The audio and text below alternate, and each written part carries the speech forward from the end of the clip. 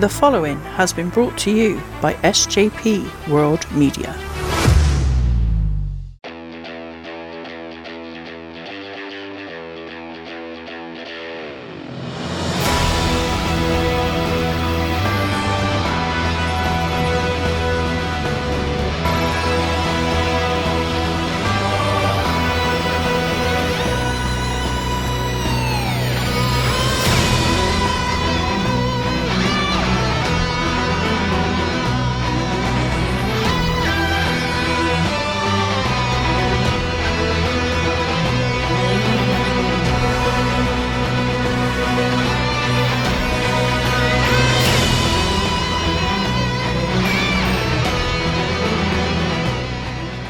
Hello and welcome to the Doctor Who pod, the final episode of our second season, and it's our countdown episode, same as we did in season 1, where Dan and I are going to run through our preferences of all the stories we've reviewed, I guess, in this second season, putting them in order and seeing how much we agree or disagree.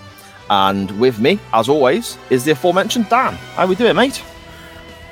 Got my head spinning.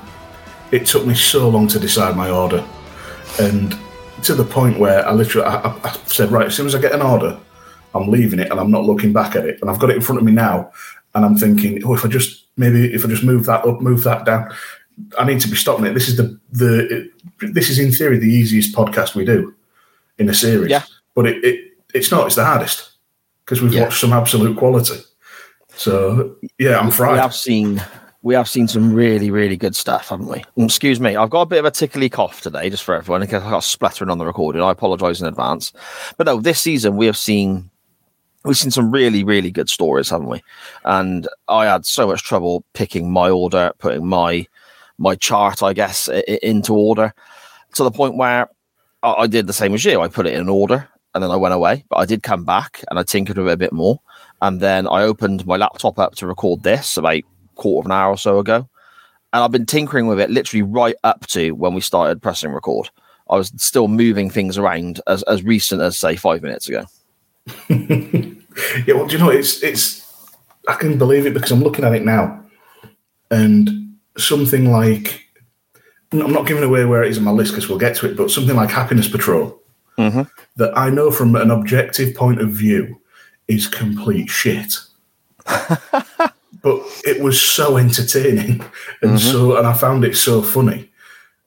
I wanted to put it really high, but then I can't put it that high because I know it's crap. But you know what, that dilemma that you get caught in. It's brilliant. I think I've got a few that are quite low on my countdown purely because they're not bad, but other things are better. Yeah. So it's going to be a situation where we list certain things, I don't know, in like 12th or 13th or 10th or whatever. And it isn't that it's shite. It's just that there's 9 stories better than it in our second season. It's the equivalent of, because we're going to rank them 1 to 14, it's the equivalent of coming 14th in the Premiership. Yes. It's not a great ranking in terms of that league, but you're still the 14th placed out of 92 professional football teams, like fully professional league affiliated football teams. Yeah, that's the best way I can put it. That's a good metaphor. That's good. I like that. So then, I suppose we will begin. We'll start off with our least favourite and run down to our favourite as normal. What did we do last season, Dan? When, say, you, for example, would mention something that I had later on, we'd cover it when it was first brought up, wouldn't we? I honestly can't remember. I forgot to go back and listen to the episode. We'll just do what we normally do and just wing it. Yeah, we're good at that. Yeah. So then, your least favourite on the Doctor Who pod season 2, your least favourite story at number 14 is what, my friend? It is Peter Davidson's The Awakening. Ah, okay. It's one that I picked because I was curious to see, what a 2-parter in that era would look like. And again, in the grand scheme of things, it wasn't awful, but the only things I remember about it are the sort of the comedic giant face, and it being very much, we've escaped, we've been captured, we've escaped, we've been captured, we're going through these tunnels a couple of times for no apparent reason, and things like that. It was, again, it's one of those where it's like I said, it wasn't bad, but I can't in good conscience put it ahead of anything else because the others all have at least, a bit more comedy or, more, better story elements and, more, the more poignant or in certain, like I mentioned with Happiness Patrol, 'cause it's obviously going to be ahead of this. They just end up being funnier. Right. Okay. Yeah. So, yeah, Peter Davison and The Awakening, which is a shame because obviously we had Caves of Androzani in the first series. And that ranks very highly on both our charts, didn't it? Yeah, so it's a drop in form for Peter Davison going from the Champions League places to just above the relegation zone. For me, my 14th story is an Unearthly Child.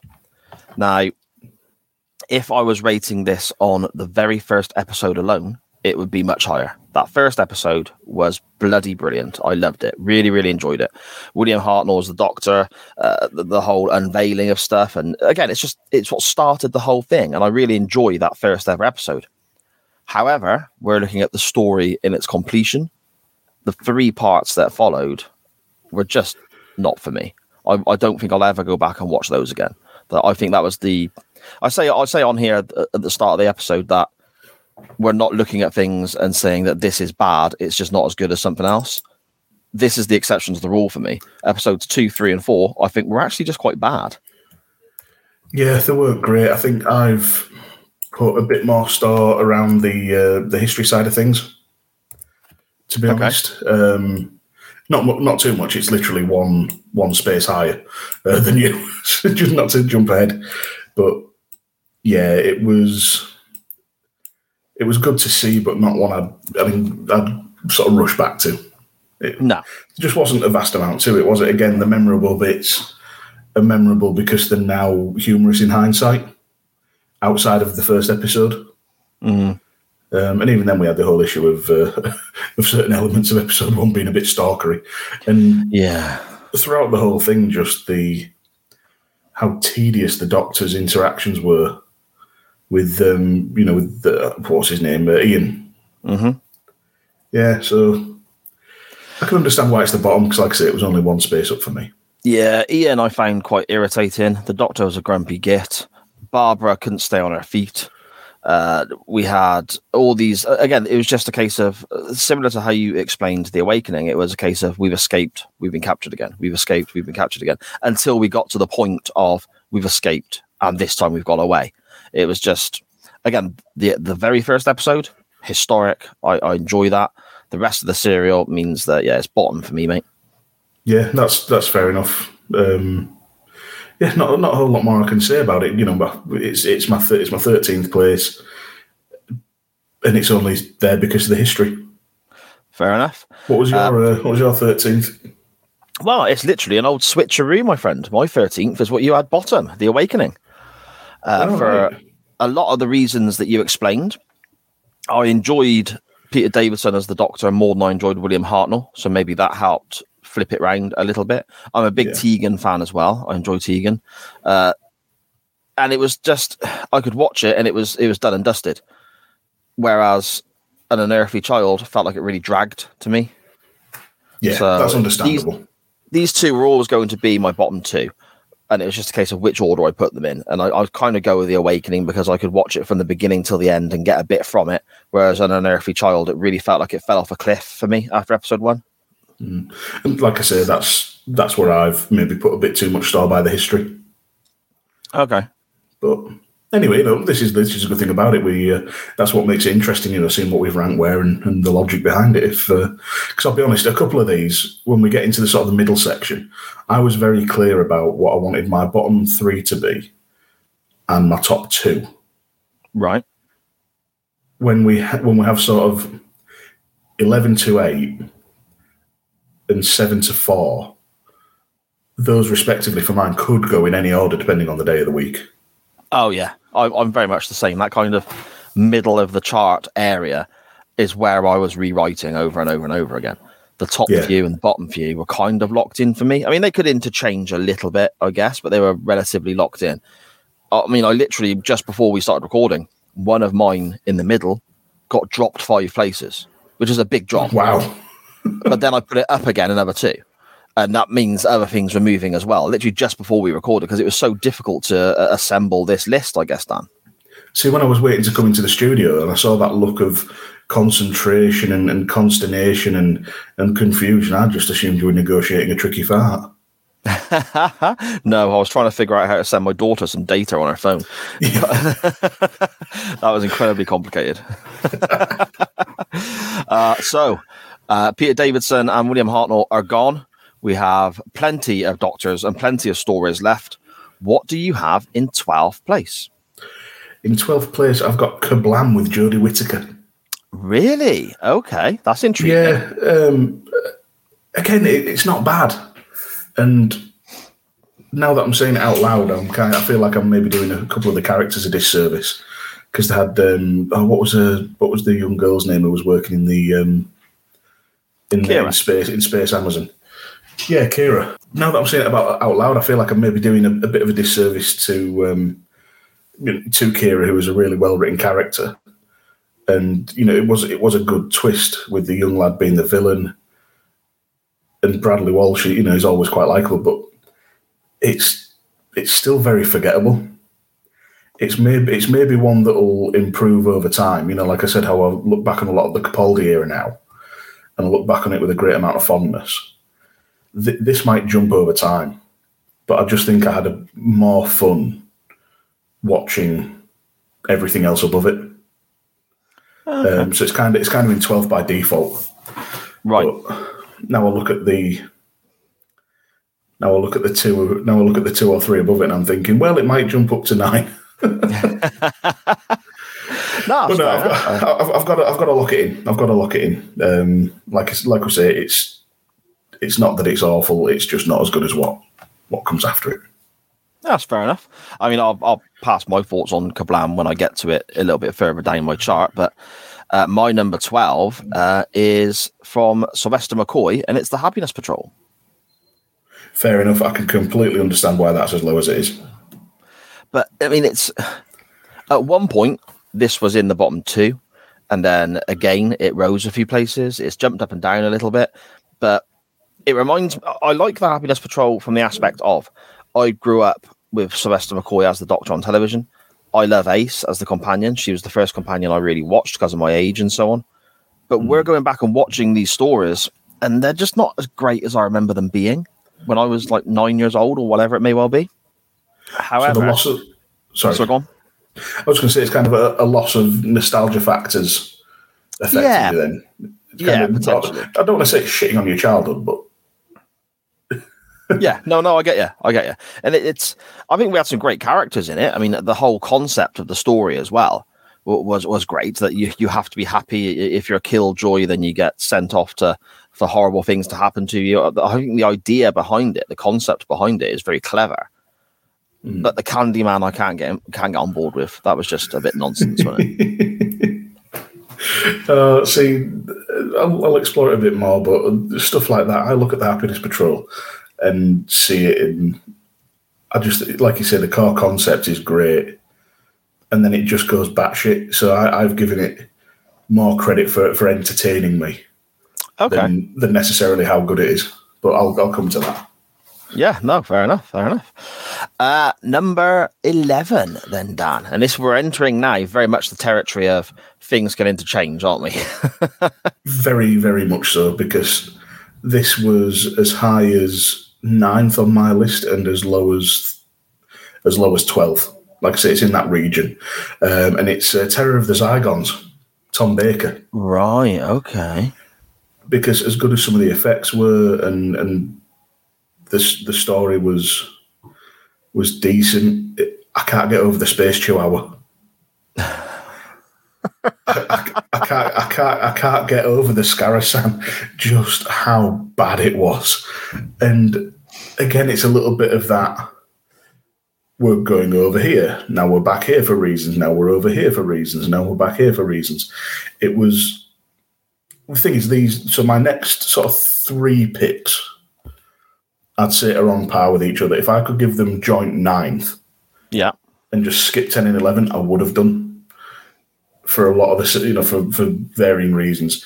But yeah, I had to put Tom Baker down as one of the last ones because apart from the space, the melty space chihuahua, I didn't remember a right lot happening. Apart from the half decent effects and whatever. So again, it's the kablam thing of being a touch forgettable. Okay. By that one aspect, and now that I'm thinking about it, some of the terrible green screen. Yeah, there is that. Which wasn't even as good as Inferno, that was probably 10, 11, 12 years before it. Yeah, man. Inferno was good. I might watch that again tonight. That was good. I really enjoyed that. In fact, that was my number one last season, wasn't it? It was. Yeah. So I'm interested to see where you put Pertwee's episode this time around. Well, it's funny you should mention him, Dan, because at number 11, I have The Planet of the Daleks. Oh, brilliant. I'm a genius. I have Planet of the Daleks, yeah. It's another scenario with regards to the Happiness Patrol. The story itself, I think, was very good and what they were trying to do. But I just didn't... It's kind of lucked out because of how good other things are, I think. Planet of the Daleks I enjoyed, just not as much as what comes above it, really. I find Jo at times a little bit too damsel in distress as well. I'm not saying that's her character in general, but in this story, she was very much damsel in distress. And there were certain moments in the story that were just a little bit silly with regards to where things were put down and then ignored and then picked up again. And you couldn't see this. Just little plot holes that didn't quite make sense watching back-to-back episodes, I guess, Dan.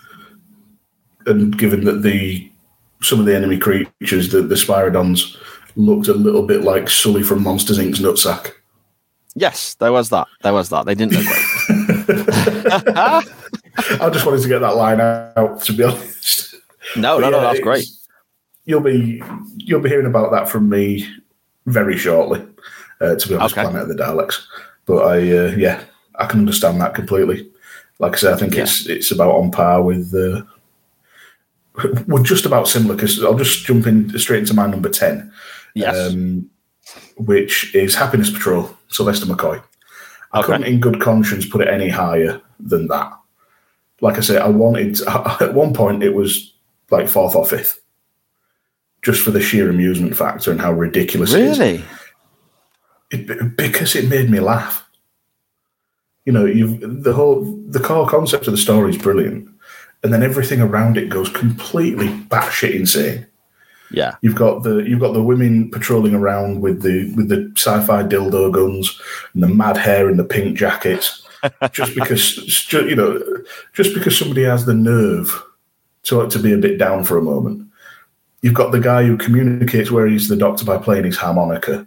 You've got Helen A, who's got the angry like the angry like dog velociraptor thing.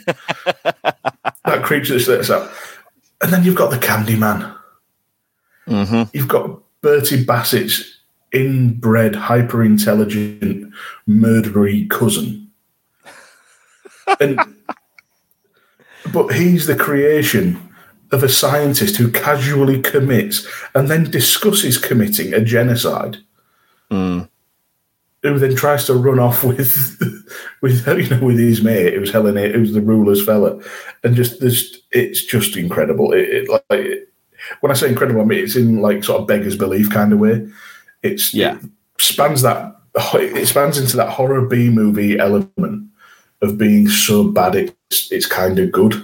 Yeah, I wouldn't introduce somebody to Doctor Who with it, but if you've introduced somebody to Doctor Who and then you said, right, do you want to see just how fucking weird this can get? Have a look at this. You think, say the watcher. Sorry, go on. The imagery of the Candyman as well is something that even, pretty much everyone is going to look at and go, oh yeah, that's Bertie Bassett, straight away. Yeah. It's like copyright infringement almost. Mm-hmm. But it is just... It just made me howl. Like I had to pause at some points, not to make notes, but just to get the belly laugh out. Because when you notice as well, because the sight of the Candyman's funny, but then you notice his eyes are swirling around. Yeah, and then he speaks, and that voice is just ridiculous, isn't it? it's like somebody kicked Bender from Futurama in the balls. After Bender's been on a bender, hence the spinning eyes. and then like just fed him helium. Yeah, so McCoy Happiness Patrol's in 10. If I was drunker or just been a bit more stupid, it'd have gone higher, but I couldn't do that to myself. I couldn't sully my good reputation. I was surprised that at one point you said you had it as high as, what was it, 4th or 5th, I think you said? I think it was 5th, but yeah, I was really tempted, partially because I did genuinely think it was hysterical, and also I just wanted to see your face. Well, I love the fact that you got so much enjoyment out of it, because I enjoyed it, but there was also the whole thing of the Candyman and other aspects that really took away from how much. If the Candyman wasn't in it, I wonder where we would have put this, because the Candyman is the most ridiculous thing in that story. Let's be honest. But killing the whole people with fondant. Yeah, exactly. If there was like just a different monster that killed people, and it was more based upon the sort of, I suppose, political commentary that they're making about, you know, getting told you have to behave a certain way and so on. I wonder where it would have ranked in our chart then. I don't think I'd have liked it as much. Okay. But then it's not, you know, I had no emotional attachment to Sylvester McCoy's Doctor. You know, I've not spent years been told that this is the absolute drizzling shit. You know, so I don't have that. I never had that preconceived notion of it. I'd read I'd read one review that said it was awful, and then found several that said it was brilliant. Yeah. So I came in with a real sort of neutral middle ground, just thinking, we'll see which side of the spectrum I fall on, and yeah, enjoyed it enough to put it 10th. Fair enough, mate. Fair enough. My number 10 is Vengeance on Varos with Colin Baker. Ooh. Now, I think Colin Baker sometimes, he obviously tries to play the Doctor in a different way, and there's a bit more edge, a bit more darkness, a bit more grumpiness, and so on. Here, there are moments where he's almost, I wouldn't say comical, because that's going far too far, but there are moments when he delivers, he feels more like the Doctor in this story than in what we saw in our first season. And the whole aspect of being told what to watch and being forced to work when you have the couple in like their little apartment watching on the television and voting to decide whether the governor lives or dies, and the Doctor's there trying to just basically get some parts or some fuel or whatever to sort of recharge the TARDIS. I enjoyed this a great deal. I would rather, it gets to a stage where with this chart now we're going into our sort of top 10, I based a lot of my selections on what would I rather go back and watch. If I had a couple of hours spare and I was to pick a Doctor Who story, what would I put on ahead of the other things? Because I find it so difficult now to separate out the next maybe 8, because the top 2 for me are a cut above, but the rest of them are quite interchangeable. So it's what would I rather chuck on if I had the opportunity to watch something? And Vengeance on Varos, I definitely would rather put on again to rewatch than any of the ones that come beneath it in my chart. Fair enough. I think you're going to be surprised at where I have Varos. Okay. Yeah. Interesting. It's not immediately next. It's going to be a little bit before we get there. Ooh. Okay. This could be. Although looking at it, we had Hartnell and Davison pretty much together. McCoy, we've only got 2 picks apart from each other. Mm-hmm. I've not had Pertwee yet. You've not had Tom Baker yet. So yeah, there's going to be a good deal of variation here. Yeah, it's going to be interesting, mate. It's going to be interesting. What have you got next? So next up, my number 9 is Planet of the Daleks with John Pertwee. So again, you know, we're not too far off each other there either. It was all right. It was like you say, it was a bit damsel in distressy with Joe. The idea of the invisible monsters was well executed to a point for the time period until they put the furs on, and like I said, just and you get Sully's ball bag rocking about. And yeah, there was just a bit too much convenient. We need this. Oh, here it is. I've hidden this thing. Where? behind this sprig of heather. Yeah, behind these couple of tiny blades of grass.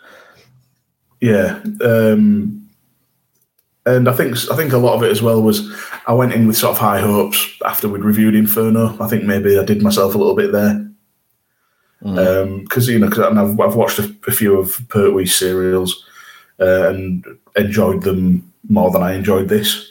So maybe I was subconsciously setting too high a bar for Pertwee there. But it comes in ninth. But like I say, it could have been. It's interchangeable with the next couple as well, so it could have been even higher on a different day. Yeah. No, I'm going to be saying that a lot. Well, this is it. I'm going to say the same thing now. Exactly the same thing about my number 9. It could easily have changed places with my number 10, Vengeance on Barros, but it could have easily found itself as high as 5th place, jumping above everything that's above it. But where I've kind of settled is in 9th place, and that is Asylum of the Daleks. Yeah, I know. I knew this would get a reaction, but yeah, it is. I mean, this is going to be a big variation in our thinking. Okay. I enjoyed Asylum of the Daleks. You listen back to the episodes that we recorded on it. Obviously, I enjoyed it. And Clara's in it, of course. So, that's a big win for me. But with that Asylum of the Daleks story, for me, as great as it was seeing all the old Daleks and the sort of run-down dead casings and all that sort of stuff, I've never been a fan of Rory, as you well know. And the biggest part of this, for me, that makes the story is the reveal at the end. So when I've seen it before, the reveal kind of loses some of its magic because I know what's coming. And that's kind of why I've decided that I would go back and watch this. I'm less likely to go back and watch this than I am the ones that follow it. Despite the Clara factor? Despite the Clara factor. I can just Google her and look at pictures, mate.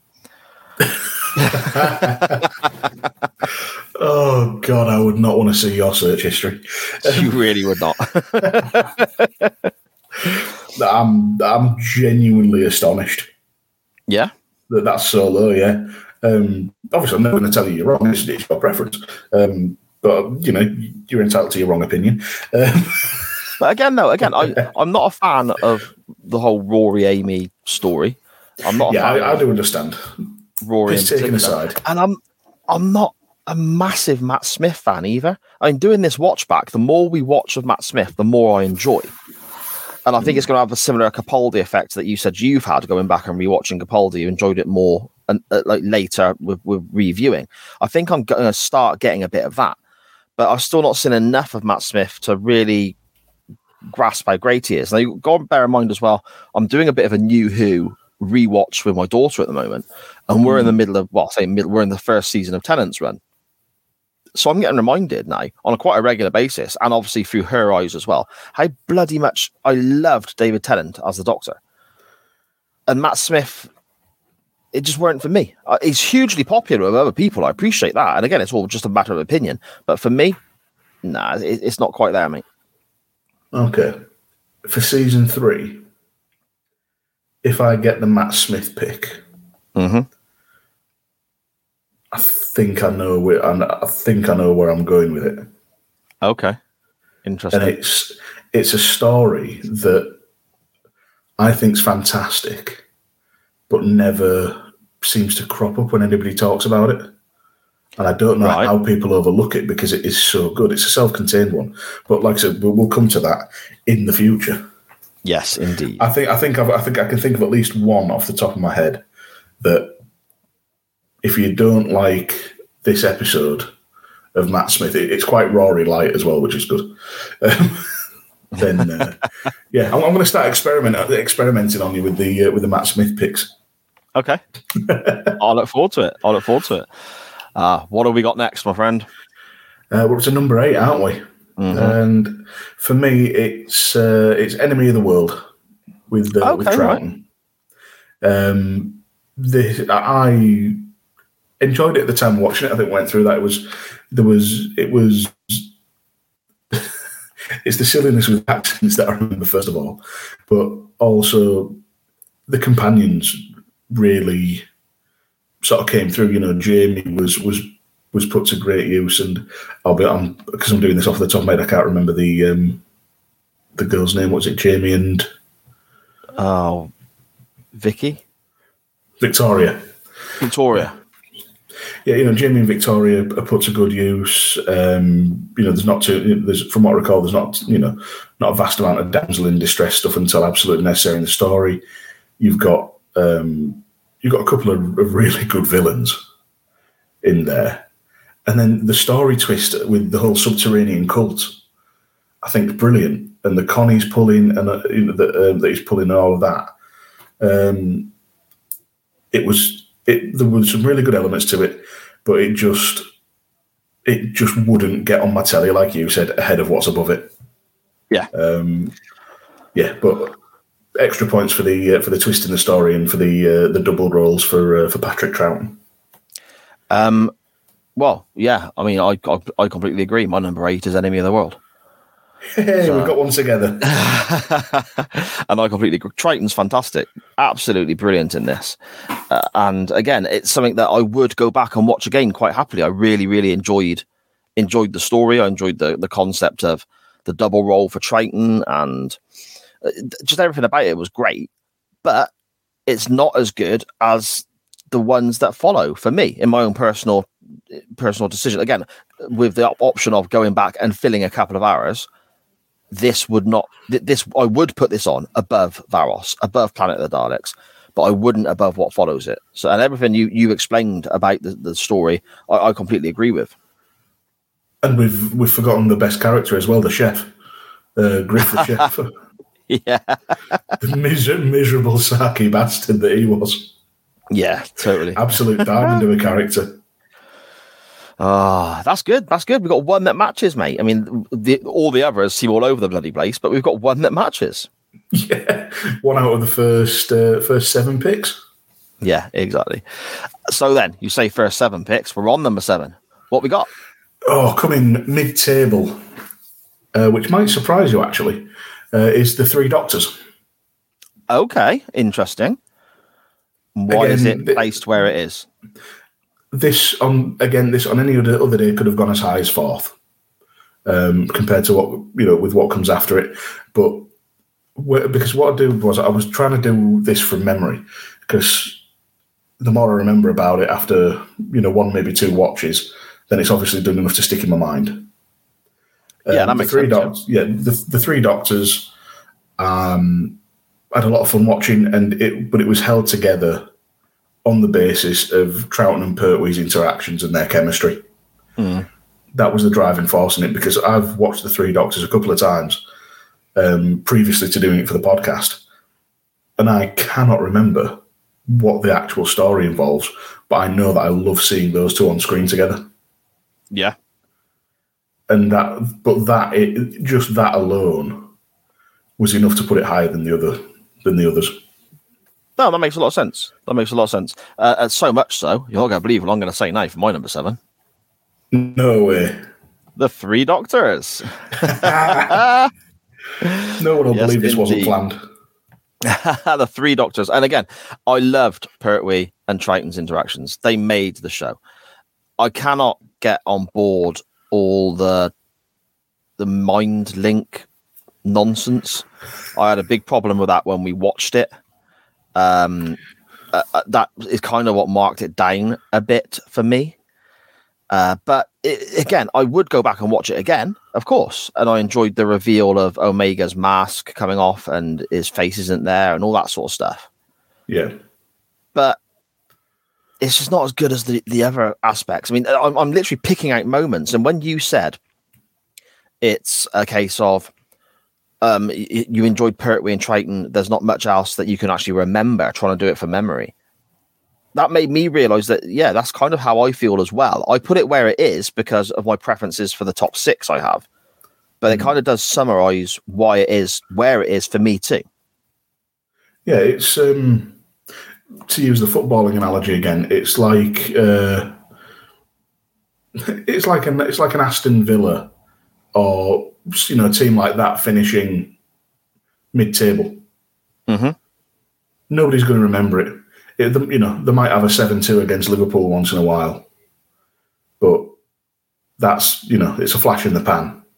Yeah. And it doesn't, in terms of the season as a whole. So that's, like I said, the reveal of Omega and the idea of Omega as a villain is good. And it's better than what precedes it, and it was quite well executed with the whole, sort of, what was it? It's on the other side of a black hole, wasn't it, essentially? Yeah. So it's just that it's mid-table. Couple of really good points, but can't go higher than the others, like we've already said. Yeah, no, that's fair enough, mate. That's fair enough. And obviously, I totally agree because it's in the same place on my chart. So, number 6, then, as we fast approach the heavyweights from season 2, shall we say? Oh, number 6 will be our biggest gap so far in terms of what we've both had come out and whatever. Because for me, it's Vengeance on Varos. Why? Colin Baker, that high? Because I know how much you disliked Colin Baker first time round. So the fact it's as high as that, I am really stunned. Well, the whole reason I picked Varos in the first place was to test the theory that this is a good serial and that Baker isn't, Baker, quotes, isn't that bad as the Doctor, as posed by AB on Twitter there. And to test my bias, because you're right, I despised him on that first serial, in the first season that we did, and the first serial we watched.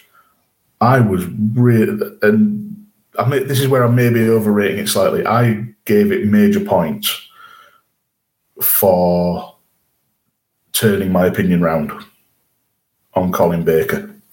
In this, he showed how he could play the Doctor. He wasn't completely free from the bastardry and the hard edges and stuff like that, but there was a bit more fun in him. There was, the odd quip here and there. There was the quick thinking and, setting up the vines at the end. And I'm sure he had a quip before he set them up and let them go and what have you. And I thought the world that they were on, Varos, the whole idea of it and the political intrigue was done really well. Even Syl, who we mocked, because he is a masochistic, horny space slug. I bet there's no other podcast you will ever be on where you can use that sentence and it actually have context. I don't know. I'll probably be able to use it when I'm next on Morty and Fitch, when I'm talking to Fitch.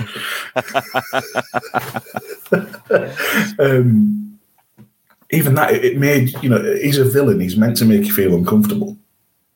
And he's meant to be gross and disgusting. And I thought they rode the line, looking back, I think they rode the line quite well. And even cutting back to Clara's grandma in the, in the living quarters, we'll call them, broke it up so well and gave you such a great insight from what is a normal person on that planet. I really enjoyed it, and it gets extra points for pleasantly surprising me. Ah, fair enough. I'm glad you enjoyed it, mate. I like to think that there's a bit of all the Doctors that people can find enjoyment of, even the Doctors that we're not so fond of, if you know what I mean. Yeah, but I think my rankings show that it can work both ways. Caves of Androzani, I think, was top 5 for me in our first season, maybe if not top 3. It was very, very high on both our charts, wasn't it? Yeah. Yeah, it was. And yeah, he's dead last for me and second to last for you based on The Awakening. So it can work both ways. Yeah. Yeah, fair enough. My number 6 is Terror of the Zygons. Ooh, okay, now that makes it, let me just check there. 5 picks between that. So no, we got it wrong. This is now the biggest gap between us. Okay. See, I can look past the crappy Loch Ness monster lizardy thing because I think this story is brilliant. I think it's so cleverly done. The shapeshifters, all of it. I think it's just so well done. I really, really enjoyed this. I love Sarah Jane. She's fantastic. Harry, he serves a purpose in this story. The Brigadier is great as well. And Tom Baker. I really enjoyed Tom Baker in this story because he's quite comical with the one-liners and so on. But then when it comes time to be serious, he's still not trying to be too comical, which is sometimes what you read online. Certain people put towards Baker on occasions. The whole shapeshifter thing, I think, is really clever as well. And that nurse, the sister, she was a sinister bitch, wasn't she? Yeah, she was. And this is annoying. This is what the problem, like when you start thinking about it too much, because now you're talking me round. Yeah. And now you make it, I'm sort of looking at it from like a positives first angle and stuff like that. I'm now thinking, I should have put that at 8 instead and then dropped everything else down 1. But I've said it, I've got to stick to it. That's it, mate. It's locked in now. Bollocks. No, I really enjoyed it. I thought it was a great story. And to me, it's one of those things where, and I'm going to contradict myself a little bit here because of what I said about the Happiness Patrol and the Candyman. We say quite regularly when we review these episodes of its time with regards to special effects and sometimes trying to look past. It's certain episodes that they have great effects for the time and it's really well done. Fair play to them. But other episodes, it's a case of you've got to look past the shitty special effects to focus on the story. And this one here, I think, is really sort of stands to that rule. I've got to look past the shitty special effects because it does look bloody terrible. Because the story to me was that good. Yeah. No, that's fair enough. Yeah, because of where I put it, I have to say agree to disagree. But I don't disagree.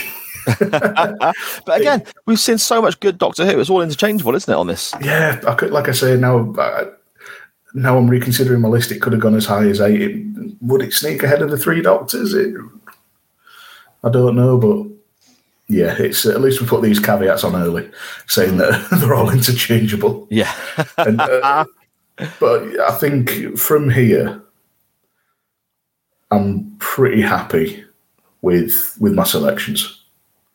Okay.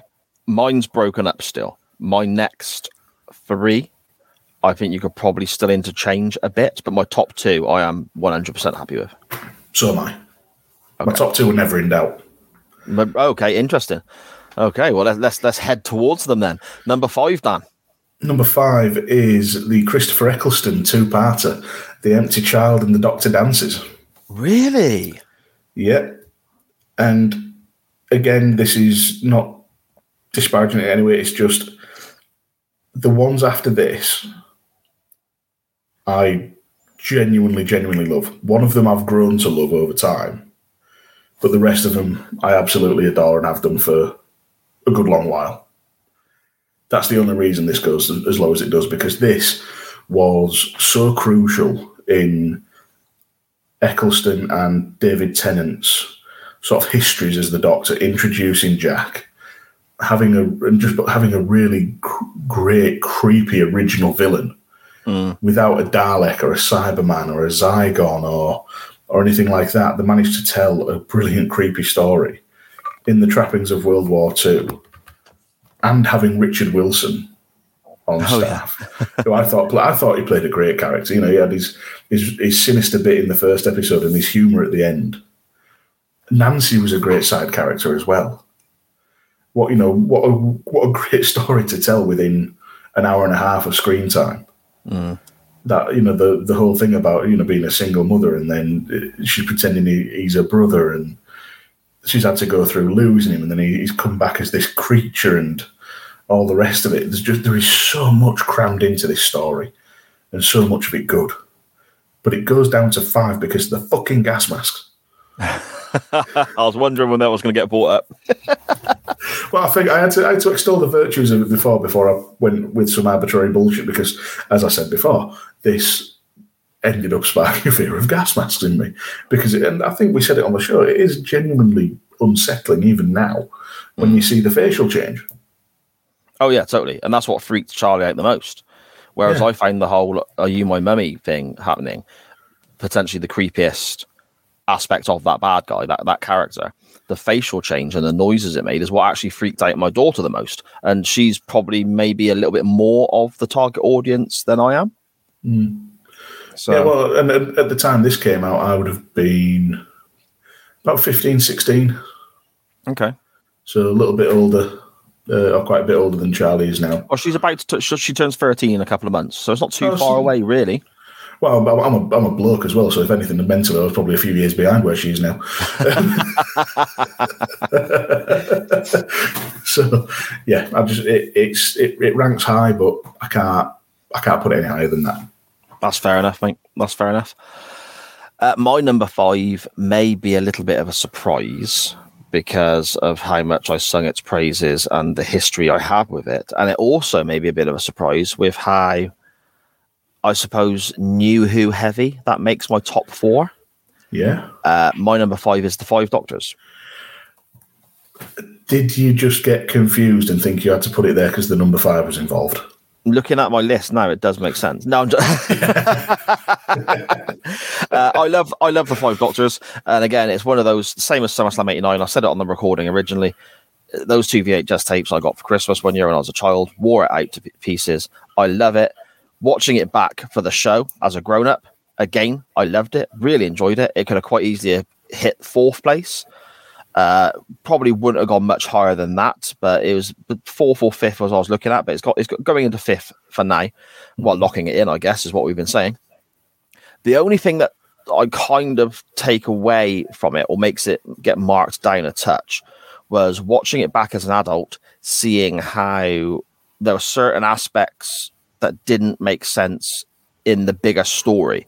For example, they had to get a Dalek on screen, so they got a Dalek on screen, made the Dalek look fucking stupid, blew itself up, just to be able to get a Dalek on screen because it's the anniversary episode and stuff like that. There's certain little moments where I wasn't, look, as a grown-up, I was a bit like, nah, okay, that's a bit on the ropey side, just trying to sort of crowbar that in there. But ultimately, it's number 5 on the list, which is a very high position, considering we're ranking things out of 14. And I do have that whole nostalgia and almost childhood love for that story. Fair enough. See, if you'd have still had the 3 Doctors left and you'd put that at 3, I'd have been calling bullshit on your explanation there. But no, I do get what you're saying. I had a lot of fun watching the 5 Doctors as well, and we'll come to it when it crops up in my picks. But I think 5's a good spot for it. Yeah, like I say, I'll get to my thoughts on it in a little bit. Yeah, fair enough. Well, if that's in a little bit, what you got for us now? Your number 4. Number 4 is Human Nature and the Family of Blood, David Tennant. Okay. This is one I've learned to love over the years. When it first aired, I was probably 16, maybe 17. Wasn't that bothered because I was thinking, well, what do I give a shit if the Doctor's a teacher? Yeah. You know, what's the point? The whole nuance of the story was lost on me. Watching it back as an adult, it's so much better than I ever gave it credit for. You know, we waxed lyrical with Gary about about some of the scenes and the speeches and things like that, and the performance of the lad who plays Baines and the woman who plays Martha's friend, and how it deals with let's call it the sociological issues of the time, the treatment of women and people of colour and all of that. It is an incredible 2-parter, and just the way the ending, the way it finishes, when you find out that this whole thing was so that was the Doctor being kind, because he could have just turned around and killed them if he wanted to. But that's not the Doctor's way. He'd rather sacrifice 6 months of his life than do anything else. So yeah, that gets up to number 4 for me. Yeah, okay, fair enough. We will discuss that from my standpoint in a little bit, I think. My number 4 is a story that is much, much more highly placed than it was on your chart, and this is probably going to surprise a few people again with how high it is. I've got at number 4, Kablam with Jodie Whittaker. Yeah, okay. Talk to me, Goose. Talk to me. I watched this back and I wasn't expecting much, and I think maybe that is what helped it, because I wasn't expecting much and I enjoyed it so much more than I remembered when it was first aired on the BBC on television. I think some of the secondary characters, but not necessarily the characters themselves, the likes of Kira and the young lad who ended up being the main bad guy in it, and also the individual from Coronation Street who was like the the commanding, the sort of the supervisor in the Kablam warehouse. Head of people. Yes, that's right. Yeah. I think as characters on their own, okay, fine, they're filling out the show, whatever. But the interactions those characters had with the Doctor's companions, I loved. I loved how the Doctor was constantly turning around to the head of people and saying, "If I find out you're part of this," and her look of shock and worry and fear, and then finding out that she's that dedicated to her job. I also think the interactions with Lee Mack and Yaz, Lee Mack's character, was great because Lee Mack was playing himself. He was Lee Mack, but he was kind of this Jack the lad in the warehouse, and his interactions with Yaz and the fact that he went down to the area that was dangerous to save her going and so on. I enjoyed that. And the biggest one for me was Bradley Walsh is fantastic. We always say how great Bradley Walsh is. Yeah. Bradley Walsh's interactions with the young lad who is training him to be a cleaner. I love that. Talking about him obviously fancying this Kira, and Bradley Walsh having a little laugh and a joke with him and trying to encourage him to ask her out and all that. I thought that was really heartwarming and just lovely. And then the big thing for me, similar to the way that the Asylum of the Daleks has been marked down because the big twist was very much still in my mind, the big twist at the end of Kablam, where it turns out to be the young lads that you're very fond of is effectively planning on killing everyone. That was a massive swerve for me. Even though I'd seen it before, I didn't see it coming when I watched it back the second time. So Kablam for me is in my top 4 because it's a great standalone episode. It's a great, to me, it's the way Doctor Who should be done, and I wish they did more of it with Jodie Whittaker's Doctor.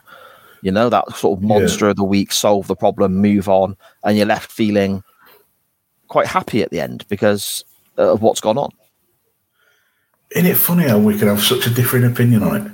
Yeah, it's so strange. Because on some level, I agree with everything you said. Yeah. And yet it somehow left me a lot colder than it did you. Okay. Like, looking back on it. I remember being pretty fond of Kira, and it was, quite humorous / bit cringy, with their interactions, Kira and the young fella whose name I forget. Yeah. I'm actually really happy you've got a Whittaker episode that high in the rankings because it enforces my opinion that these are going to age well. Yeah, I think so. Even in my own mind. Now, I don't know, but I'm struggling to remember now because I went back and watched a few Whittaker episodes before doing the podcast and dotted them around ever since. So I'm wondering if maybe I remembered a bit too much of it, if not enough time had elapsed for me before I watched it. Right. Okay. I can't remember if it was this one or something else. See, this is the problem. Maybe I need to start actually making proper notes for these rather than bullshitting my way through. But yeah, it's, even though it's low down in terms of this season for me, it's still a decent Whittaker episode. And the Whittaker got given a lot worse stories than this one. I'll put it that way. So maybe I've done it a bit of a disservice again, or maybe I've just been a bit optimistic with it. Well, I'm getting kind of similar vibes for your opinions on Whittaker as mine on Colin Baker on Varos. Right. Okay. We've both maybe been caught by surprise or something we weren't expecting to enjoy. Yeah. I think that's quite a strong possibility. And I suppose the opposite end of the scale for me with the Happiness Patrol, I was expecting to enjoy that a lot more than I actually did, maybe. Yeah. Hey, funny old things, these things between our ears, aren't they? They are indeed, mate. They are indeed. Top 3 then. Top 3. Third place, what do you got? Third place, 5 Doctors. Okay. Absolutely adored it. I thought we got more Troughton and Pertwee, although not too much. I liked how the story of Rassilon emerged over time. I thought the idea of the time scoop was very good as well. The twist with it being the Lord President behind everything, I really enjoyed. And he's got his little figures that keep generating and all of that, and how everybody, it just felt well paced. Everybody seemed to be on the right path to the Dark Tower, similar paces, so they all converge at once. You never felt anybody was too far ahead or too far behind anybody else. yes, there was the silly bits like, not William Hartnell, Richard Rundle or Richard Hundle, I can't remember his name. First Doctor, I need to stop for a arrest. Susan, I'll scout ahead 10 paces. Oh, look, the TARDIS. Yeah. In this big flat field. Yeah. Oh, here's this uber fast, deadly murder robot. We're just going to sneak past him as he's popping Cyberman heads, and oh, look, we'll nick some of his stuff. Yeah, that was a bit. There was a bit of that. But the twist at the end when Barusa's finally going to achieve immortality. He's been following the clues. He's found the control room with the musical harp. He's got the coronet of Rassilon, and he's there to grasp immortality and take the ring. And the whole thing is there to stop people like him by giving them what he wants. He will live forever, but it'll be as a face in a coffin. It's very clever, isn't it? Very clever, yeah. I liked it. I liked it a lot. I'll go back and watch it again, no doubt. I think I think I've been watching it about once every 2 years, right? Something like that. It's one that I do tend to go back to. I prefer my DVD version purely because it's got a better time scoop effect, as I sent you on a video on WhatsApp. That's right. That we mentioned it on the show, didn't we? That I watched it on BritBox, and you got the little funny ZX Spectrum graphics of a black triangle, and then you sent me a clip of what you have on that DVD, and it does look so much better, doesn't it? Yeah, when it's like it's a bit like a swirly sort of migraine or a handkerchief that swoops down and scoops them up. Yeah. Okay. Yeah, fair enough, mate. Fair enough. I don't know. I don't know why I think this way, but I'm quite surprised that's as high as it is for you. Yeah, you reckon? Yeah. I don't know why. I've got nothing to really base that on, but I didn't think you would have the Five Doctors higher than I would. I don't know what. Again, I got no reason to think that. I'm surprised by that. I thought we'd be about on the same wavelength, and to be fair, we're not far off. It's only we're only two picks apart. It was 5 for you and 3rd for me. But yeah, we had to go up there because I think it's the best of the classic Who that we watched, and therefore it had to go up there. It's a piece of history as well. Yeah, uniting Peter Davison with Pertwee and Troughton and a version of the First Doctor. The only sad thing is that Tom Baker didn't want to do it. That would have really tipped it. That'd have tipped it even further in its favour, and maybe even crack the top 2. Although that would be difficult. Yeah, my number 3 is Are You My Mummy? The Empty Child and the Doctor Dances. Now, when we first started doing this podcast, I thought that this would be on our first season as our Christopher Eccleston episode, because my memories of Christopher Eccleston as the Doctor, and when people talk to me as well about New Who in general, this is kind of the first thing I think of, because it had such an impact on me when it first aired, and I enjoyed the restart of Doctor Who, and I've again recently watched it back with Charlie, the whole Eccleston run. But before that, my memories of Eccleston was, okay, I enjoyed it, it was all right, it feels a bit silly, maybe I'm a bit old for this now. Then this came out, and I was like, this is what I remember. This is the Doctor Who that I remember as a kid. The second episode, the whole aspect of this time, Rose, everybody lives, and this time nobody's going to die. I love that aspect of it because there's always some victims at some stage. It's just, I just think the whole almost zombie-esque aspect of these things moving around with the masks, and if they touch you, then you become like them as well. It's kind of very zombie invasion kind of style to it, and the whole World War II aspect is great as well. I really enjoy it. And Nancy is just one of the best characters, not just in New Who, not just in Eccleston's run. I think Nancy is one of the best characters we have seen in Doctor Who ever. She is that good. I reckon she is that good. Yeah, Nancy really is. And so just when you were talking there about, when you said about the idea of the child touching you and you becoming like him, it just brings back that Richard Wilson line where he says physical injuries manifesting as plague. and it's just so succinct and yet so terrifying. Yeah.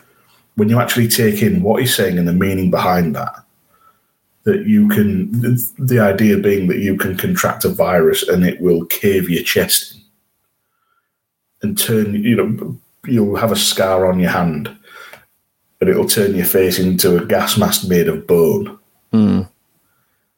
It is incredible, and it's possibly the best episodes of Eccleston's run. I have a lot of love. I have a lot of love for. I picked Dalek in the first season. I have a lot of love for that episode.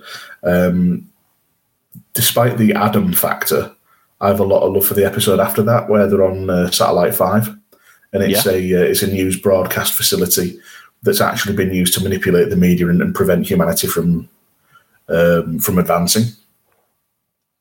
The 3 episodes that come after this two-parter, I really enjoy because as it builds towards the finale of the final season and the battles with the Daleks and all the rest of it. But yeah, you're right. As a one-off villain and with the strength of the supporting characters, Empty Child and Dr. Dance is probably the best of Eccleston's era, and it's for my list. It's just unlucky that it came up against the competition it did, that it's not higher in the rankings. Yeah, that's fair enough, mate. That's fair enough. So we go into our top 2 here then. How do you want to do this? Because I think there's a strong possibility we've got the same number 1. So do we just both name our number 2 simultaneously and see if we've got the number 1s right? Because I've got a feeling that we do have the same number 1. So if we say our second place on 3, because I know our number 2 is not going to be the same. No, that's it. Okay. So at 2 on 3, 1, 2, 3. Asylum of the Daleks. There we go. There you go. There we go. So Asylum of the Daleks for you then, Dan, at number 2. Why is that? This episode, when it originally aired, blew me away. I thought it was fantastic. The whole idea of the Daleks having to reach out to the Doctor for help alone is a great twist on that old enemy relationship. The fact that they then take his latest companions, because the Doctor always works better with a team or someone to fight for, makes perfect sense, even if it is Amy and Rory. Well, yeah, okay. Well, we'd not established River Song at this point, otherwise you could have had Rory, you could have had the Doctor and River, which would have been brilliant. Yeah. The idea of the Daleks having this new type of camouflage or Dalek subspecies, where you've got the stalks coming out of the foreheads at the very beginning. Brilliant. They've changed the dynamic between Amy and Rory initially, which causes a bit of intrigue. Not much, but it does. And then you introduce Oswin, as she's called in this, Oswin Oswald. Incredibly clever. She's waiting to be rescued. She's obviously been pursued by Daleks. Brilliant. The visuals on it are fantastic. When Rory's walking through what we think is the rusted remains of Daleks that have passed away, looks incredible and is really atmospheric and creepy. Contrast that with when they're up top in the ship and you have the reveal that the rest of the crew's dead. And like the colour, even just the colour changes and the whole feel of the thing, it bounces around really well. But then Clara's providing the light relief, calling Rory, calling the Doctor tuning the nose and the chin and stuff like that. while she's just sat there being smart, badass, and completely gorgeous. Yeah, totally. And the reveal at the end, when this is all in her mind, which is so subtly planted throughout the episode, with the Doctor saying, "Well, where'd you get the milk? Where'd you get the eggs?" And that whole thing of even just the word eggs being there, saying when the Dalek wakes up in front of Rory, it's going eggs, eggs, eggs, exterminate. Yeah, it's just so fucking good. there's a lot of bias in this pick because I do like Smith. I think he does get a bit of a bad rap on occasion, and he did endure some absolute shit stories, like underwater vampires in Venice, and the early days, the whole relationship and the dynamic between him, Amy, and Rory was pants. It was terrible, yeah. But this is real. I love this episode. It is so good, and I was so happy when you picked it. Yeah. Yeah, I mean, again, it's 9 on my list, so quite a drop. But that's not saying I don't enjoy it. I think it is a really well-written story. It's brilliant. But the big thing for me is the reveal at the end, and I kind of knew what was coming up, so it kind of took the edge off for me a little bit, is kind of what I'm getting at. I would still happily go back and watch this again, and I'm looking forward to getting to this point on my watch back with Charlie, because she will have no idea of that reveal at the end. And I wonder if seeing Charlie's reaction to it will change my opinion yet again, maybe. Potentially. It is the sort of thing. I go back to saying about introducing someone to Doctor Who with Happiness Patrol, you wouldn't do it. No. But now, with this, you've already got somebody involved in Doctor Who. They're already invested. I think seeing Charlie's reaction, if she has a really positive reaction to it, like the intake of breath and the, oh my God, I think it'll bump it up in your estimation. Yeah, it might well do, mate. It might well do. That's a good point. But for now, fuck it. My number 2 is the David Tennant 2-parter, Human Nature, Family of Blood. This was fantastic. And it was locked in my top 2 right from the very beginning. My top 2 were put in these positions right from when I first made the list, and they have not budged one iota since I've been tinkering and moving things up and down. This was superb. Tennant was amazing. All of the bad guys, all of the aliens, when they're sort of, I suppose, possessed or took over, are fantastic as well. Even the little girl going, nope, looking for that certain young lad. And that aspect as well, the young kiddie who they're training to fight for the war and so on. And you get the reveal at the end. It's just, there's so much to this. And you mentioned all the speeches as well. I think as a dialogue-heavy script, potentially, because there's a lot of talking in this episode. There's a lot of back and forth between characters before it all kicks off. And there's still quite a bit whilst it's kicking off as well. But the first episode, obviously, the Doctor is hiding as a teacher. Seeing his relationship develop with the nurse, the matron? Yeah, Joan. Yeah, seeing his relationship develop with her, and then the dynamic as well of Martha trying to look after the Doctor but can't reveal why she's looking at. And just there's so much to it, so many different layers. And I think it's one of those that I appreciate so much more now I'm older, because I can understand the personal relationships that are built in front of us, as opposed to thinking, okay, just go fight the aliens now. There's a lot, it's more of a grown-up feeling to it. And it's just, I just loved it, mate. Absolutely sodding brilliant. Loved it.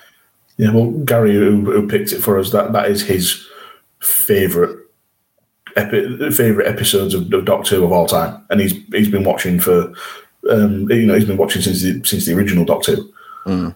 So it's high praise, and it's completely deserved. And we've said exactly the same thing about now. We're old enough to appreciate it now, to appreciate the storylines, the relationships, the themes it explores, and just how well written, well acted, well delivered it all is. I mean, the scene at the end as well, when the Doctor reveals himself to be back as the Doctor, and he's flicked all the switches, and then he catches that thing that's thrown, and that moment of catching it, you're like, he's back. And then you get the moment where he's talking to Joan in the cottage, and she's basically saying, none of this happens if you didn't pick this at random. Yeah. And it's that realization of, yes, the Doctor does so much good, but yeah, danger and death does follow him around, and there's just so many different layers to it. And you saying about when we had Gary on the show, he listed this, he picked this, and he said this was his favorite, as you said. I was a bit like, oh, really? Okay. Well, it's what the guest wants. We'll review it. I don't remember much about it, to be honest. I can think of other Tennant stories that I probably would prefer. No, I completely stand corrected now. Absolutely 100%. This is fantastic. Yeah, it really is. This was so good that they tied the whole story off in Tennant's final scenes. So when Tennant's about to regenerate into Matt Smith, he goes on a tour and visits his old companions. Mm-hmm. Every single one of them. So he sees Mickey and Martha. He sees everybody. He obviously saves Rose for last, and it's a version of Rose before she knew him. But one of the people he visits is Joan's granddaughter, and she's written a book called A Journal of Impossible Things, and the cover of it's like clockwork, like a pocket watch. Mm-hmm. And she's doing a signing at just a little bookshop. But they got I can't remember a name now, or a name now that she's married, but Jessica Stevenson, the actress, they've got her back. And she's just there sort of head down, who should I make it out to? And he says, the Doctor. And she says, that's funny, that's the name he used. And she looks up, sees him, and says, and she's sort of like taken aback, like, are you him? Yeah. And he's there, he's welling up, and he just asks, was she happy in the end? And she just looks at him and says, yes, she found someone and all that. And then he toddles off. But he thought enough of her to go back and maybe not visit her, but at least make sure that she was all right in the end. Mm. Yeah, even that brings like a lump to the throat, looking back. And it's obviously a big emotional scene with Tennant leaving. But calling back to that whole thing, because she basically told him where to go at the end of it. Oh, yeah, totally. Yeah, quite right too, Yeah, exactly, yeah. But just the reach of that episode is way beyond anything I'd have ever considered at first airing. No, absolutely. Just so good. So good. So then, our number one choice of our favourite story from our selections made for season 2 of the Doctor Who pod. If we haven't got the same episode now, we're going to have to go back to the beginning and do this all over again. You know that, don't you? Yeah, bugger that. I'll just agree with whatever you say. I'm assuming that you have Heaven Sent. But with Peter Capaldi, yes, I do. Oh, yes. I cannot tell. In fact, I did tell you, but I can't tell you again how excited I was that you picked this episode. I've said a lot of Capaldi's run is better in hindsight. Mm-hmm. This aired, and I knew it was an instant classic. Yep. It's just so good, and it's actually technically smack in the middle of a 3-parter. But it works on its own as well, doesn't it? Yeah, cheers for that. Just kind of burped and lost my ability to speak. But I love this kind of story where it emerges over time, and the Doctor's he's monologuing for the vast majority of it.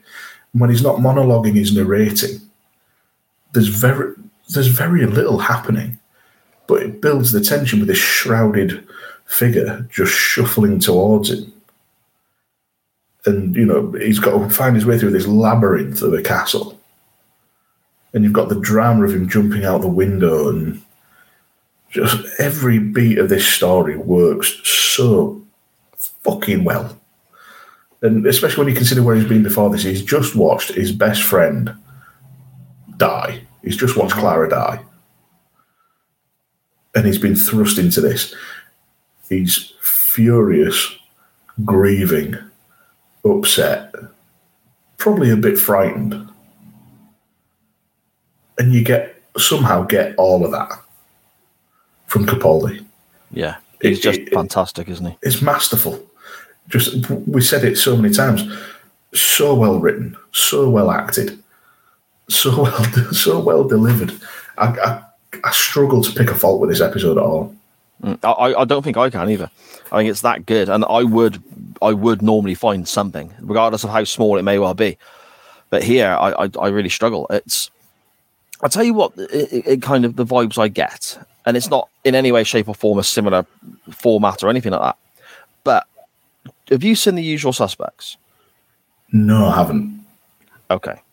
That kind of fucks up the next thing I was going to say then, because I know little bits about it when he's picking things out in the room and making a story up. Right, there you go. Yeah, there you go. You don't get until the end that this individual is doing what he's doing, and as they're running through stuff, and he's walking away, it's giving you the reveal of he picked that off a newspaper clipping, he's picked that from a desk, and the story is bits and bobs.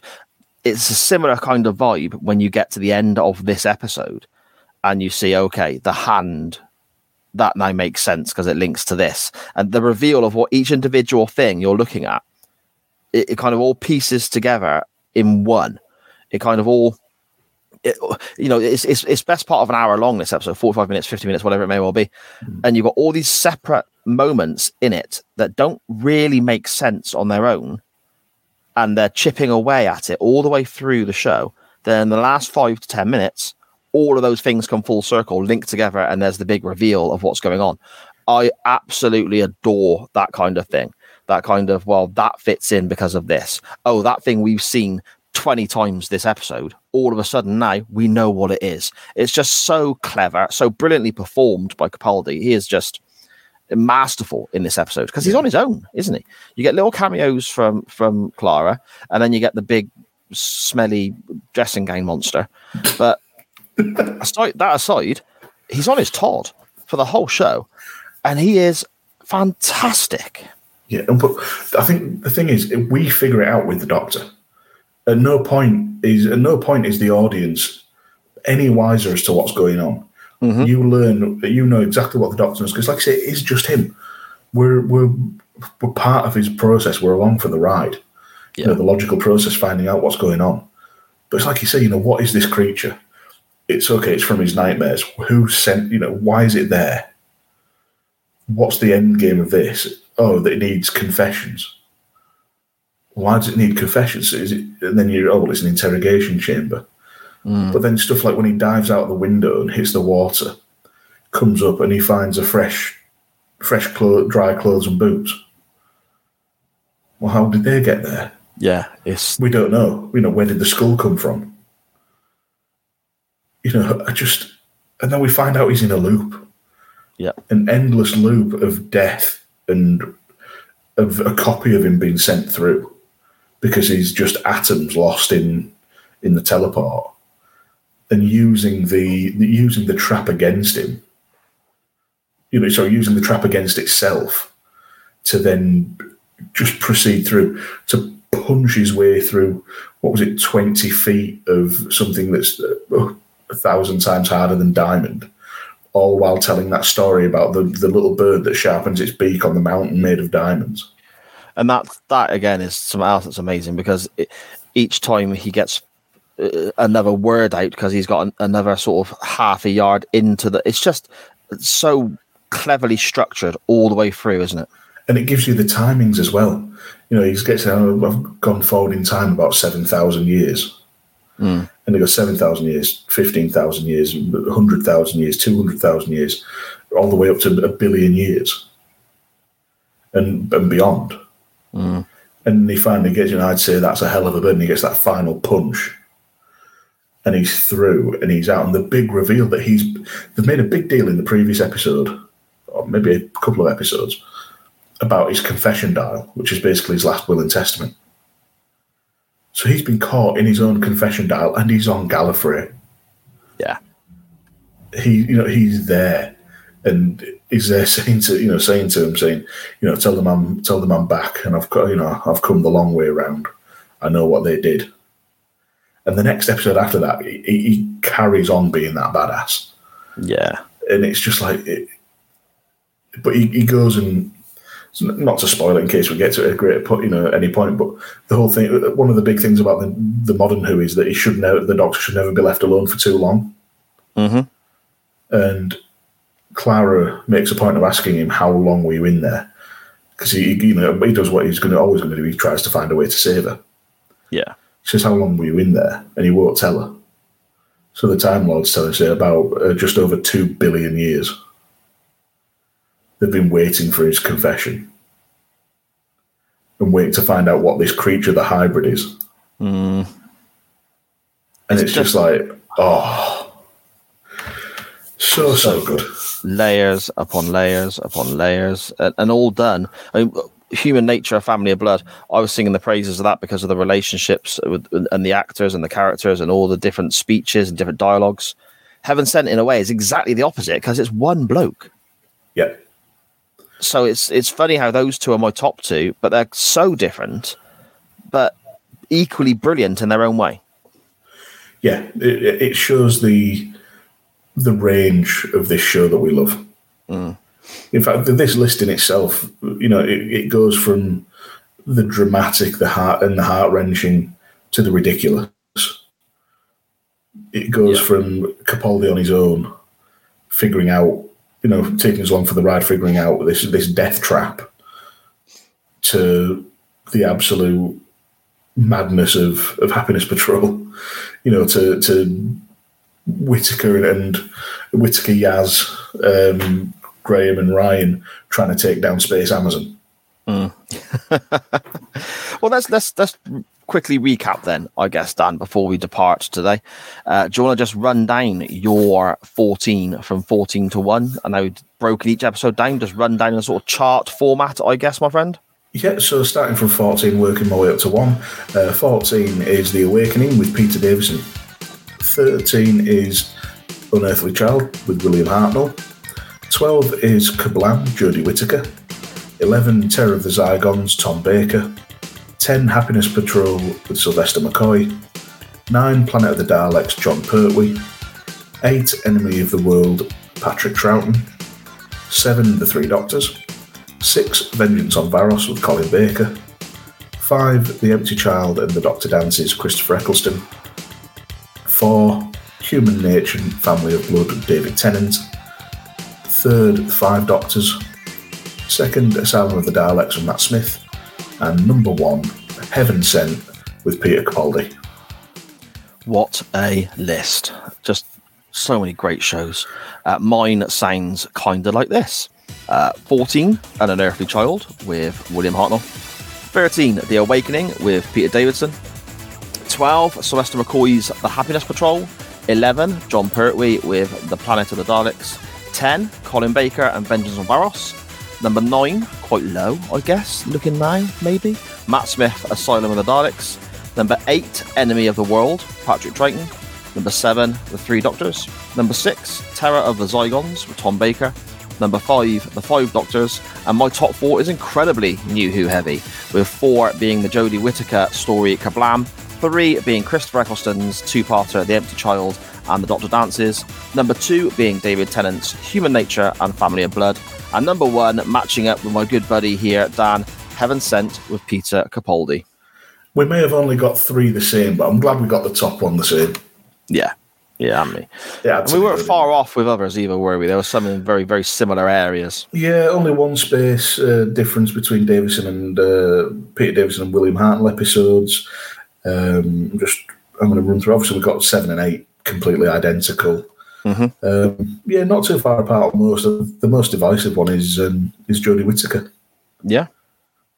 And Tom Baker, there was a good few spaces between us both there. But again, the funny thing about these episodes is I don't think either of us ever go away entirely happy with the order we've given. No, that's it. So if anybody were to message us and just be like, "Wow, how did you put this above that?" We'd just be like, "I don't know, because I can see how you got there." Yeah, exactly, mate. Exactly. So that is the end of our second season, the end of season 2 of the Doctor Who pod. We will be back with season 3 in a few weeks' time. We're going to have a little bit of a break, I guess. A break to you wonderful people who listen to our show, but we're still going to be ferreting and working away behind the scenes. So we'll be back in a few weeks' time. Keep an eye out on all of our social medias on Facebook, Twitter, etc. for news on that. And with season 3, Dan, we're going to do something slightly different, aren't we, with regards to how we pick the episodes? We are, yes. We're still going to have the same amount of episodes. We're going to run with the sort of 14-episode format for as long as we can until we run out of Christopher Eccleston episodes, essentially. But we're going to have guests, so every sort of third episode next season is going to be a guest on, and the guests have picked their doctors. They're sort of locked in, and around that, we are going to do a random number draw to determine the order of the episode. So we won't be necessarily going classic who knew who, or anything like that. It's going to be a random number draw to determine which episode, which Doctor we get, and we'll have to pick an episode based off that. So we'll be doing I suppose, a little bit of a draft episode as we go through, which could be entertaining because with a random number generator, we're obviously going to be including the numbers of the Doctors that are already taken. So there could be a lot of confusion and idiocy, because if season 2 is anything to go by, I can't pick a running order for shit. Oh, mate, I have had an absolute blast again, as I did with our first season. I've had an absolute blast with our second season. Most importantly, though, I want to just extend a huge thank you to everybody who has listened to the show, everybody who's tweeted the show or messaged the show with feedback, everybody who has shared any links to get other people involved as well. I just think it's fantastic that you got two sweaty fat idiots in the UK talking about a 900-year-old alien in a blue box, and people actually want to listen to what we have to say, Dan. It's fantastic. So I couldn't thank everyone out there who's ever retweeted, messaged the show, listened, or anything like that. I can't thank you enough. Yeah, absolutely. I've got to echo that, mate. Thank you to everybody who listens. So, on a personal note as well, just want to say thank you to our guests from this season, to Gary, to Matt Willis, Marty and Rob. Thank you so much, guys. It was so much fun talking to you, and I'm really excited to get into next season with a new rotation of guests. Exactly. And I'll tell you what's amazing to me. We've got people already asking to be guests on season 4. I don't even know if we're going to make a season 4. We'll have to see how we get on. The next ranking episode, we might argue a bit more. Who knows?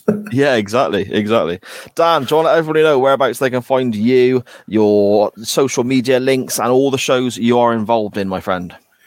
Yeah, you can find me on Twitter at DanGriffin21, usually talking some bollocks about movies that are 25 years out of date, or wrestling that's a minimum 6 weeks out of date. I'm never up to date on anything, to be honest, so why break the habit of a lifetime? You can hear me on Unbooking the Territory. You can find us by searching all podcast platforms for that. You can find that show on Twitter at UTT Podcast, and you can find us on Unbooking the Tankatory, which is a side project all about Tank Abbott. Fantastic stuff. Fantastic. You can find me online at SJP Words, but also, well, more importantly, really, you can find the network at SJP World Media on Facebook and Twitter. And there you will get the links to the main feed of the network, where all episodes from all the shows drop on various days. There's new shows, new content pretty much every day of the week for you there, covering stuff like this, Doctor Who, covering Quantum Leap. I was recording The Waiting Room with Benny Mac literally today. That's coming back very, very soon. We have plenty of wrestling, whether it's modern day wrestling, again, with Benny Mac, or the guys from the States from RSH Wrestling Podcast there, or looking back on older stuff with Nitro Nights, NXT Rise and Fall with Joshua Goodwin. There's loads there, chain wrestling, all sorts. More new shows coming as well. People are constantly contacting me saying, what about this? What about that? It's great. I mean, the way the networks took off it's amazing to me. It really is absolutely amazing. But most importantly, you can find this show on Facebook and Twitter at The Doctor Who Pod. That's at the DRWHOPOD at The Doctor Who Pod. Make sure you're following there and on Facebook as well, because that's where you're going to get little updates over the next couple of weeks as to when we're coming back, because you ain't going to get rid of us that easily. No, you're not. We're like a bad smell. We'll always keep coming back, and we're Gallifrey FM coming in your ears. I've had a blast, Dan. I will speak to you again very, very soon, my friend. It's been awesome, mate. Catch you soon. And to everyone else, as always, thank you for listening.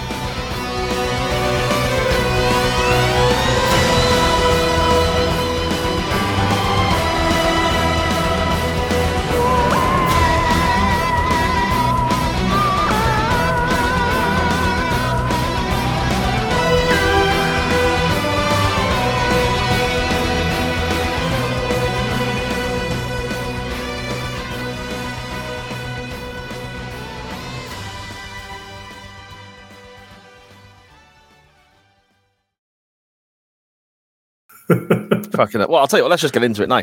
I'll start us off. Yeah. If I've got COVID again, I'm going to kick Liv's ass. No, you're not. No, you're right. I'm not. I'm too much of a soft touch, and she's probably harder than me. So, Even with one good leg. yeah, exactly. Cast right up your ass. God, I was all right till I press record. Oh, dear. Yeah.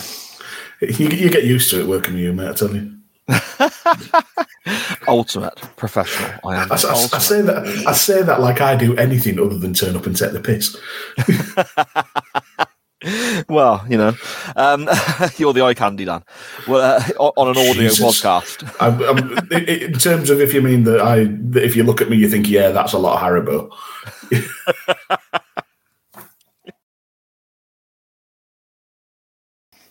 14, An Unearthly Child with William Hartnell. 13, Patrick Triton. No, fuck, I'll do that again. I don't remember that episode title, to be honest. Yeah, he kept making loads and loads of errors, and that's all Triton said the whole way through. The script was quite limited, to be fair. I remember oh shit bollocks with Tom Baker. Yeah, it's a good story.